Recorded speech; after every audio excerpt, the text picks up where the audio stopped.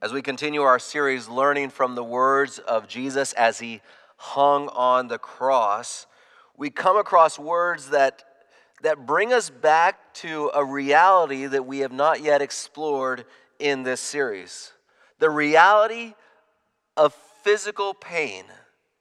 Jesus said, "I thirst." We're brought back to a depth of humanity that is something we can relate to in a very real way. Physical pain. The words of Jesus, "I thirst," at first blush might be seen as words that one could skip over, and many do. But when we pause in this moment, they remind us of a very important part of Jesus' humanity, a very important part of what was taking place on the cross, Jesus' physical limitations. Yes, he was fully God, but he was also fully human, and he gave up that power of physically being able to overcome anything to relate to us in our humanity. Historically, there have been some that have fallen far on the side of emphasizing the physical suffering of Jesus, showing all the gory and extreme details of the crucifixion. This was evident in the movie that was made by Mel Gibson more than 15 years ago, The Passion of the Christ, a very gory portrayal, and likely in many ways a very real portrayal of what happened to Jesus. But many others have also almost completely ignored the physical sufferings of Jesus. This might be more the reality of the subculture that I am a part of. That we oftentimes explore the mental anguish, the spiritual anguish, the relational anguish that Jesus is feeling, but maybe sometimes we leave out that other aspect of the physical, the true physical suffering of Jesus. I believe John put this into the Bible for multiple reasons. One of those reasons was because there was this philosophy, there was this ideology, this belief system that existed within that time period known as Gnosticism. And we still have Gnostics today. We don't usually refer to them in those words, but we still have Gnostics today. And one of the primary tenets of a Gnostic was that the spirit, the essence of a person was altogether good, but matter, the physical structure of a person was altogether evil, or is altogether evil. To quote William Barclay, certain conclusions followed. One was that God, who was pure spirit, could never take upon himself a body, because that was matter, and matter was evil. The Gnostics then, in John's day, therefore taught that Jesus never had a real body. They said that he was only a phantom. They said, for instance, that when Jesus, this was something that Gnostics wrote in their literature, that when Jesus walked, his feet left no footprints because he was not really matter. People might have seen a body, but it was not real substance of anything. But Jesus did have a body, and he did suffer on that cross. "I thirst," he cried out. We've seen on the cross, and we see on the cross, and from the description of the Gospels, we see that there is more to this process of death than just what happens to the physical body. There's more than just the physical suffering. Eugene Peterson states it in his book, Tell It Slant. There is a sense of abandonment. There is forgiveness. We've read about both those. There is hope and assurance. We've read about that. There is responsibility for the people who are left behind. We read about that. There is even this sense of needing to say some final words, the final summation of things. And we'll be looking at that in future weeks. And though there is also pain, there's also a physical element that takes place at the cross. The body shutting down, lungs failing, heart failing, kidneys failing. In Jesus' death, this was experienced, and this was related to us through the book of John as Jesus cried out in excruciating pain, "I thirst." Hebrews chapter 4, the book of Hebrews in the Bible, chapter 4, and verse 14 tells us this.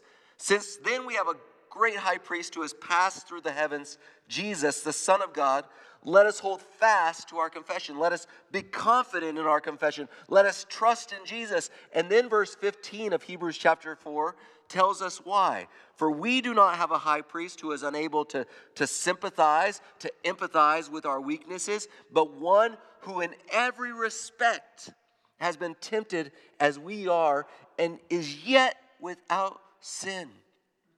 Jesus doesn't only struggle with the relational sorrow that we have, with the spiritual sorrow that we have, with the emotional sorrow that we have.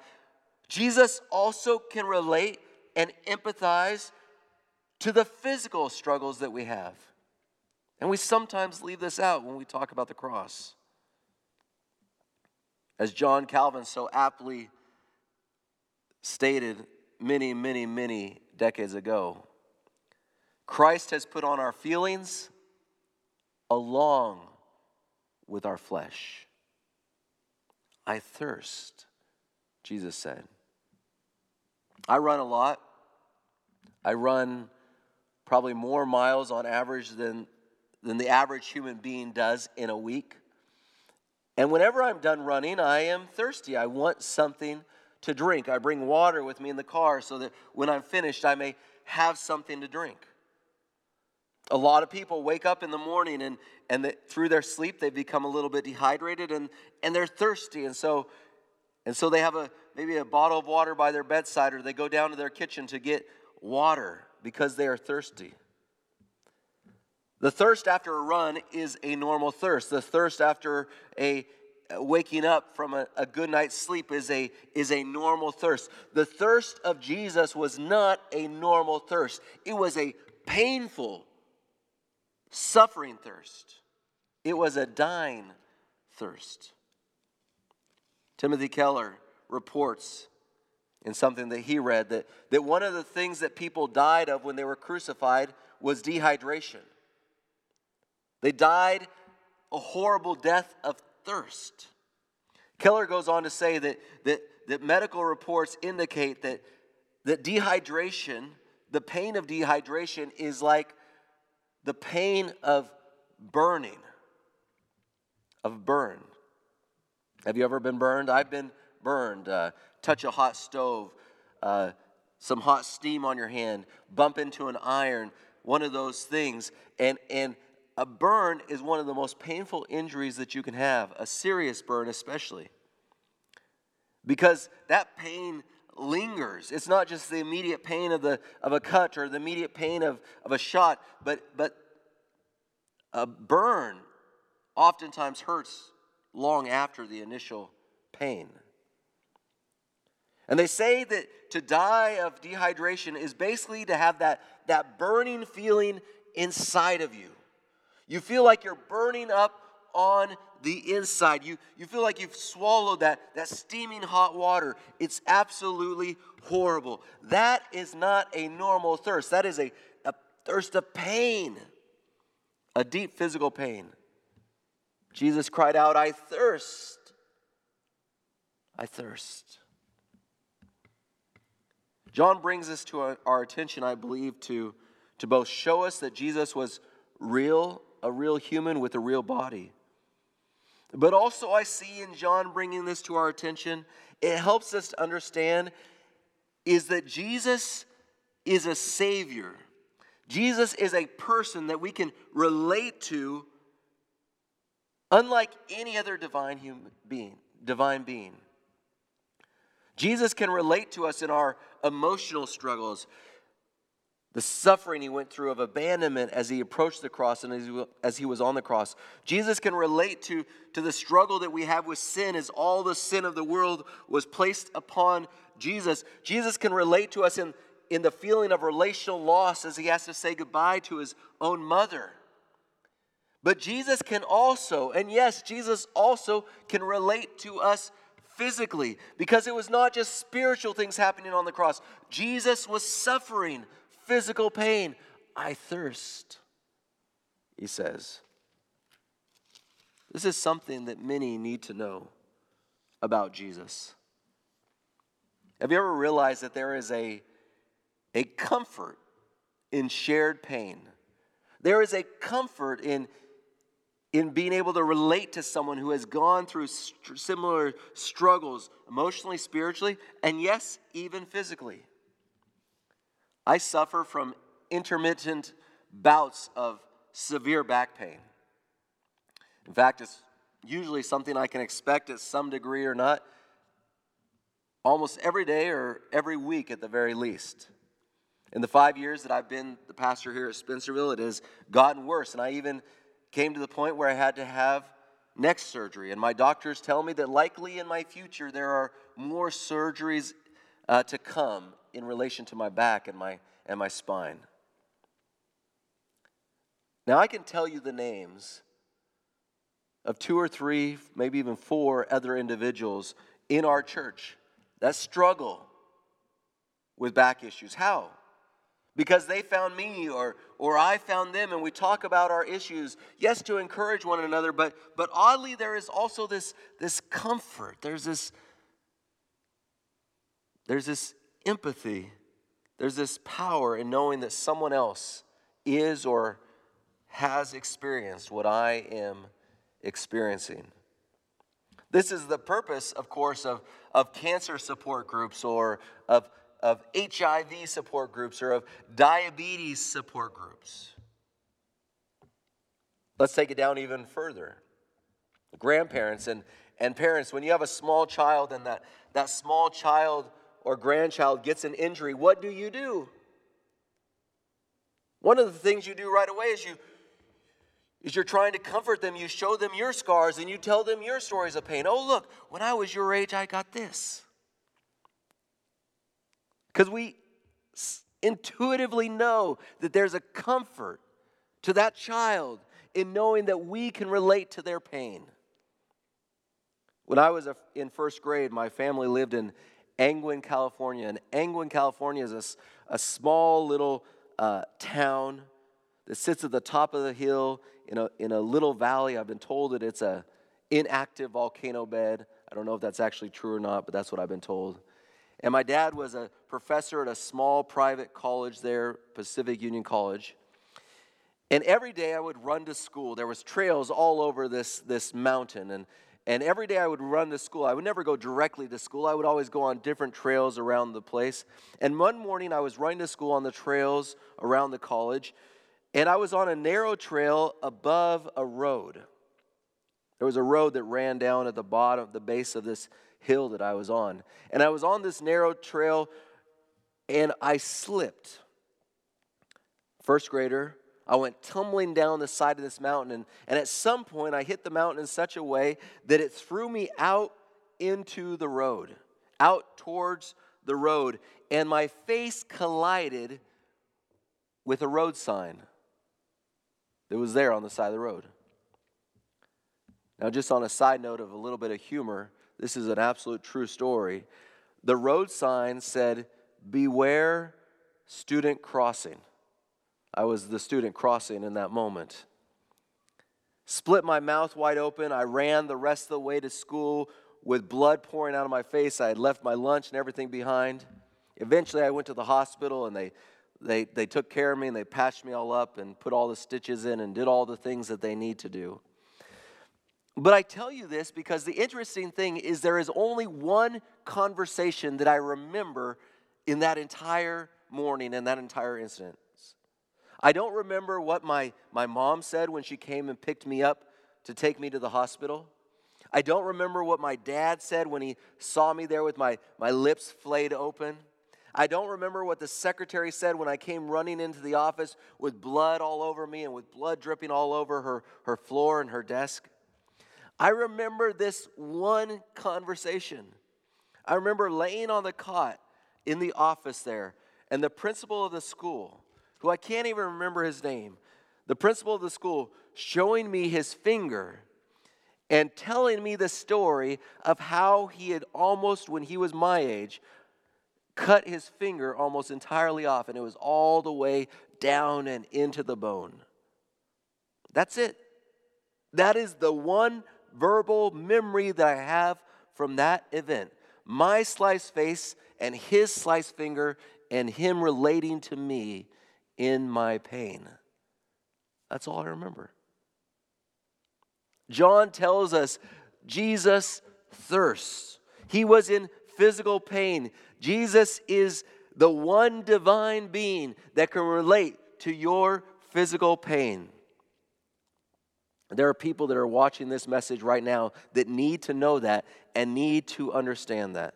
There are people that are watching this message right now that are very fearful of the potential pain that they might face due to the COVID-19 virus. There are people that are in pain already, in deep physical pain, and in fact, their pain might be even worse than it was even 2 or 3 weeks ago. As studies show that isolation actually increases the sensation of physical pain. And I want those people who are either fearful of the pain that may come or they are themselves in immense pain right now. I want you to hear this. Jesus understands. Jesus can relate even to your physical pain. Our physical pain is not always removed from us. It wasn't removed from Jesus. He took that vinegar wine, but it was not removed. He was still dying of this starvation. But we can know that we are not alone. Jesus is there. And when he reaches into our lives to comfort us, he is not reaching into our lives as one who does not understand. He does not do it so as one that is unfamiliar with emotional or relational or physical pain, nor is he unfamiliar with physical pain. Some of us try to be so strong spiritually when we're going through physical suffering. Oh, it's no big deal. But Jesus comes to you and he says, I know you're in pain and I am here with you and I understand your pain. It's okay to hurt. It's okay to be scared of the pain. I too thirsted. So if you are thirsty today and you happen to be watching this and you've never done so, I want to invite you to ask Jesus into your life to be the only one that can truly, no matter what your situation, relate to everything that is going on in your life. To simply say, Jesus, I need you because this pain is too much for me. If you are thirsty today, in pain today, and your actual physical pain is feeling far more than you can handle, there is one you can talk to who's not going to tell you to buck up and to get over it. One who you can talk to who's not going to say, I can't relate. No, the one you can talk to who understands exactly what you feel, his name is Jesus. And your pain is his pain. He too said, I thirst. I'm in pain. So today, and this week ahead, as you go through the challenge of your pain, as you go through the fear, the anticipation of pain, you can go to Jesus. You don't have to be strong. It's okay to weep in his arms, to suffer in his arms, but know that he is there to be near you and to comfort you. And yes, he does give us strength. None of us have to be alone in our pain or our suffering, because Jesus, the King of the universe, took on humanity, our emotions and our flesh, so that in every way he could relate to us and minister to us. Let us pray. Jesus, we thank you that you are a God that can reach into every part of our human experience. And I want to pray right now, Jesus, that you will be near to those who are fearful of the pain that is to come and those who are actually in pain right now. Lord, be their God. Their pain may not go away, though we do pray for this. But Lord, it may not be eased completely. But Lord, we pray still that they will be comforted in knowing that the Savior of the universe understands their pain and will walk with them, will carry them through this trial. Jesus, and finally, I do pray because I still believe that you are a healing God. I don't know when you will heal, but I know that all that come to you, all that are thirsty, you bring healing to in some way. Whether that's now or at the second coming, I pray and I thank you, Jesus, for the healing that will come for those that come to you. And we thank you for the day and the truth that there will come a day when there will no longer be any thirst. In your name, Jesus, we pray. Amen.